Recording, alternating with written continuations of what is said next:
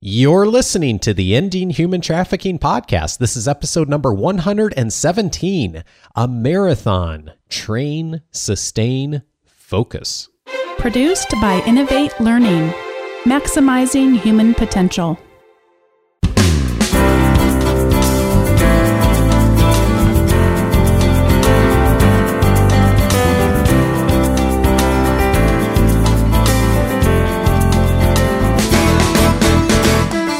Welcome to the Ending Human Trafficking podcast. My name is Dave Stachowiak. And my name is Sandy Morgan.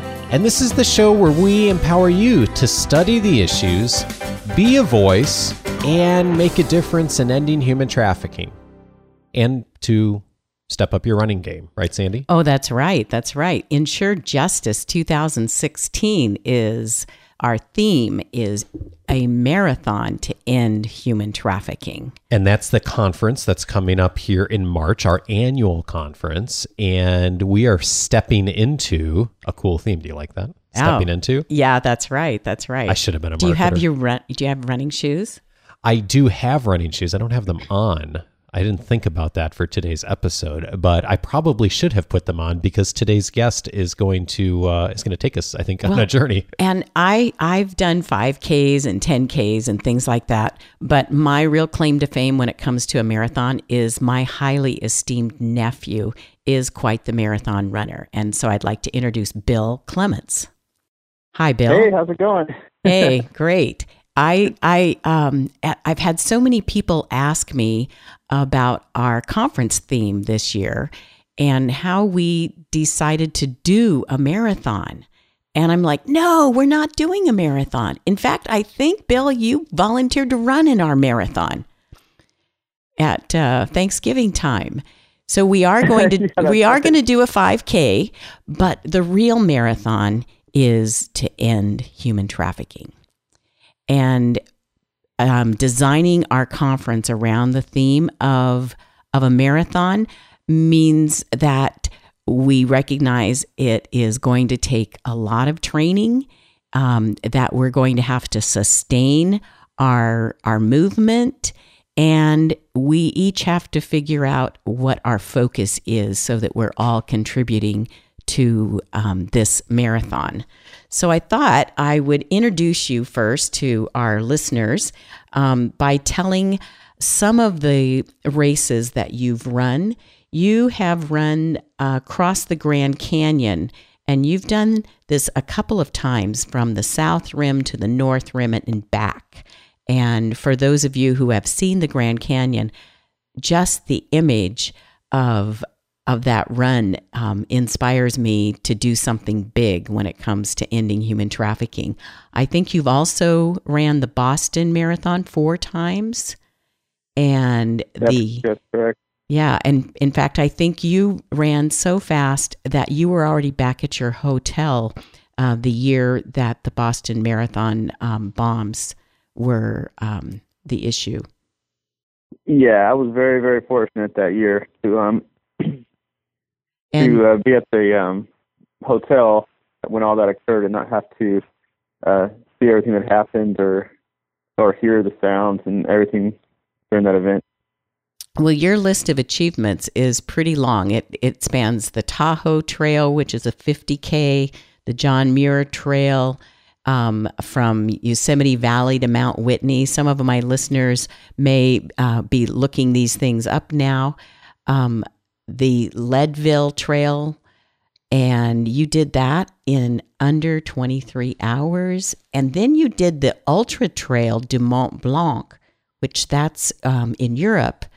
And I actually followed you because you wore some kind of a camera or something, some kind of device, so we knew where you were all the time. That was exciting. And didn't you run across the Big Island in Hawaii as well? Yeah, that's right. Yeah, 2014. So then you're a professional athlete, right? I don't really think of myself that way, but I guess when you list all those running accomplishments, maybe I fall into that category now. But you do have a day job, right?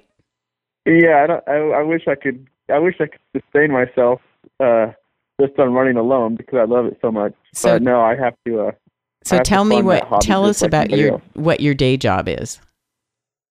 Well, so my day job is I work for Hewlett Packard Enterprise now, and I work in the sales arm of the company where I'm a solution architect, creating custom solutions for customers looking at storage and networking and those types of products. So for me, the image of you sitting in a desk in front of a computer, and then the image of you running across the Grand Canyon are really contrasting images. And that's why I really felt like interviewing you about this marathon image today would be fun, because sometimes when we're addressing big issues, we think professionals are the only ones who can tackle it. And you demonstrate that you don't have to be a professional, and this is the only thing you do to be a great marathon runner. So I'm going to ask you some questions that are related to our theme of a marathon to end human trafficking. We want to know how to train, sustain, and focus. So what are some of the components of training that you would recommend to someone getting ready to run a marathon? Well, there's a couple things. I think it's good to have structure. I think it's good to have a plan ahead of the time. So if you have a marathon, normally you have a 12 to 16-week plan where you've gone through and mapped out what your weekly mileage is going to be and what kind of runs you're going to do to prepare for the marathon. So that's perfect, because we always talk about having a plan, and we use the 4 Ps for prevention, protection, prosecution, and partnership. But this idea of a plan for your runs and how far you're going to go, what do you need to know in order to create that plan? Well, when you look at the plan, you kind of break it down into 3 components. So it's important that every training run you have a goal. In other words, generally you don't just go out and run just to run. You have some sort of goal that you want to achieve during that run. For example, you want to get faster to run a marathon. Maybe you want to shoot for a certain time. So you designate 1 or 2 runs a week where you focus on speed and you do sprint workouts. And then another component of marathon training that most athletes need to prepare for is developing their level of endurance so that they can last 26.2 miles. A lot of people hit the wall at mile 20 or so. It's kind of a famed myth to some, reality for others. At around mile 20, they hit this wall where all of a sudden their body and their mind just locks up on them, and they realize, and that last 6 miles just seems like it's going to take forever, like it's impossible. So booking a flight to Boston is not the only thing I have to do if I want to run the Boston Marathon. Well, it'll get to the start line. Yeah. So this weekly running thing, how many times do I have to run every week? Well, it just depends on your goals and what you want to achieve. Generally, I try to run at least 5 times a week because that gives me adequate days of training and rest, which any coach will tell you that your rest days are just as important as your training days. Wow. That's probably the one thing in my end of the year evaluation of how I'm going to be able to sustain the race I've set for myself, which is truly a marathon at the Global Center for Women and Justice, is I have to be programming in those rest days. So thank you for pointing that out, Bill. That's really great. It's absolutely. It's necessary. So, because what happens is when you go out and run and you train, your muscles are exhausted, and they need time to repair themselves. So just like in your project with ending human trafficking, I can see the parallel there. When you're working 12 to 14 hours days, you may need a rest day just to kind of sit back and look at and get out of the trenches and look at things from a macro level and holistically and see how what you're doing affects your overall plan. Wow. That's exactly our goal for people who attend Ensure Justice this year. We want them to understand what their goals are and be prepared to reach those. It reminds me too, Bill and Sandy, when I had ran a marathon 10 or 11 or 12 years ago, that the same thing Bill has mentioned. I looked at a bunch of different plans for how to prepare for running, and all of them had the component of rest days. So there was always a day or 2 or 3 a week where you had to take off, and exactly to what Bill was just talking about is your body needs time to rest and repair, and your muscles need time to rejuvenate. And so, I think about that in the context of trafficking, Sandy, and slavery that we've talked about on the show, is that it can become very consuming and overwhelming, and people do burn out. And so that rest component is so critical. And one of the other things I noticed about you online is you have a lot of friends, running friends, teammates, that kind of thing. You do this together. Even though it seems like it's a solitary sport, I'm pretty impressed with your network. Yeah, I would say it's a community. There's a big running community out there, and it's so important to be part of that because it helps motivate you on the days when you don't feel like going out to run. And also, if you do go out and run, maybe you have a really bad run. Maybe it's not the run that you anticipated. Maybe something went wrong. Your legs just weren't there. Your cardio wasn't there for some reason. So it's nice to cook up with your friends who can go, I've had bad runs too. I understand what you're going through. Don't worry, man. It's going to get better the next run.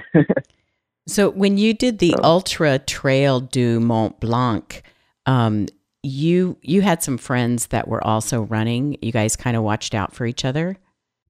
Yeah, we did, and because the Ultra Trail du Mont Blanc is all the way over in Europe, like I said, it starts in the town of Chamonix in France, and then it runs around the Mont Blanc masses. And when I went over there, I didn't know anybody over there. Luckily, I had 2 friends from Northern California that also got the race that came and joined me. But we all run at different paces. And when I finished, I luckily caught up with a friend of mine. His name is Paolo. We're good training friends. And I was so happy to run into him. He's a faster runner than I am, and I chased him the entire race. And I had caught up with him with just 12 miles to go. And I was so happy to see him. And I didn't care what time I came in at that point. I was happy to see my friends and glad that we could run the last 12 miles together and finish together. Wow. And that turned out to be such a special moment because we're all the way on the other side of the world running this crazy mountain race together. And if he would have finished ahead of me, or if I would have finished ahead of him, there would have been no one at the finish line to greet us. It's a lot of French-speaking people. They would have announced our names on the mic, but that's it. What do? You just walk around and kind of like look for something to eat. So you're in the Alps. Wonderful. You're in the Alps running, and this is like a ultra for me. That's like ultimate kind of run, really hard, and you ended up doing it. And you did it together and you finished together. And for me, this whole idea of the rest and how easily it is to get discouraged, burnout, like Dave just mentioned, we do need each other if we're going to finish this in some really difficult circumstances. So my second point in our Ensure Justice conference for the marathon is firstly to train, but the second is to sustain. So when you started talking about training and making a plan for how many times you'll run and how far you'll run, Now, remember, you know me, I'm your aunt. If I were getting ready for a 5K and it's in 8 weeks, which is actually when it is, it's in 8 weeks from now for this marathon to end human trafficking, and we're only doing 5K, what kind of training should I start out with? You would want it to be a progression. Okay, So progression. if you're training for a 5K, you kind of want to build your fitness up to a certain level. So just before a race, you're at peak fitness and ready to run that race. So when you look at your training plan each week, the mileage would build up week to week to week to week. So Then probably about a week or two before the race, you would kind of take a little bit of time off running and bring your mileage back down so that you have a nice, what we call a taper, which is basically you put in all the miles, you've trained hard for 6 weeks, and then maybe the last 2 weeks you step it down a notch and taper, let your body recover so that you're ready for race day. Wow, that's a new word for me, taper, but it makes so much sense. So we work really, really hard on putting on this conference, and the week before we taper. Is that like a verb? Yeah, it is. So we'll be fully ready for this big event, and we'll be able to do our best. I remember when I was training for my marathon years ago, Sandy, that that initially that was kind of a foreign concept of like you look at the plan, and then 2 weeks before the marathon, the plan starts to taper down, and it significantly tapers down the couple of days before. Of you don't even run really the couple days prior to the event. But it makes sense when you think about it, because you've prepared your body, you've built up the endurance, and now it's time to rest before you really do need to perform. Versus running up to the last minute and having run 22 miles the day before and then needing to go and run 26 miles the next day. When you think about how much fatigue and stress that would put on your body, it's not appropriate. And yet we do that all the time with events, with work, of working up to deadlines, when we really do need to perform, of not taking that time to rest. And so it's a great analogy that Bill's presenting here of how to really perform well when it matters and to prepare in advance for that. Wow. So in the section on sustain, we again have to look at not always pressing to the ultimate capacity. And then when you're running now, tell me what your average run is. How many miles? 8 to 10 miles. 8 to 10. Okay. So that's just to kind of keep yourself on track and not get out of shape. Yeah, just to kind of maintain your level of fitness. Okay. And then if I'm getting ready to start running and I'm thinking about it, and maybe I'll do the 5K and then I'll kick up to something like a 10K. What are some of the equipment issues? When I went to read about you on the website, a lot of ads suddenly popped up, and it said I needed shoes and shirts and GPS things to clip to my shirt. And so what do I really need to prepare to start a marathon? You know, that's a great question because, and I was just having a discussion with a friend today who I was running with this morning, and that how much things have changed today. And it's very easy to get really like infatuated with all the equipment, all the gear that's out there. Yeah. When you don't really need that much to go out for a run. But it's just like you said, there's this marketing machine that throws all these pretty colors and all these hydration systems and shoes and shirts and sunglasses. And 25 years ago, guys would go out and run, they'd buy one pair of shoes, and they'd wear that they wear that pair of shoes the entire season. And then they'd wear that same pair of shoes the next season, and probably the season after that. Wow. They'd put thousands of miles on one pair of shoes, which was fine. And now today, there's just so many different types of running shoes from every major shoe company has a running component to their product line now. So it's very easy to go out and spend money and buy a new pair of shoes every month or every 3 months, when it's really not absolutely necessary. So I would say there is gear that you need to run, but be careful that you don't get caught up with all the new products and everything. Just buy what you need, which would be a pair of running shoes. Yeah. Okay. So a good pair of running shoes. And really that speaks to both the sustain and the focus issues that we want to address at the conference, because a lot of folks who have started nonprofits and initiatives, missions to address human trafficking may have issues with sustaining financially. And they may have put things on their budget that are really bells and whistles that aren't necessary. And that will require some focus to be sure that you can keep on keeping on and not be creating a budget that is not sustainable. Sandy, I can so relate to this in so many ways. And we see in a lot of organizations and small businesses and people who start off initiatives that it's so easy to get caught up in the what's the service I need and what's kind of software and equipment and all that, and to kind of really lose focus.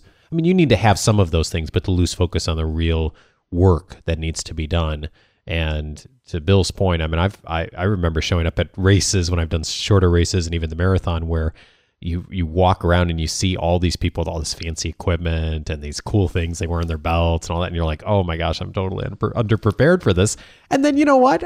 You do it, you run it, and you do fine. Like, you don't need all of that. Yes, there's nice things that nice fancy equipment brings, but that's not really core to the purpose for why you're there. And so one is, you don't want to spend a lot of time focusing on that. That's going to take you away from your goal.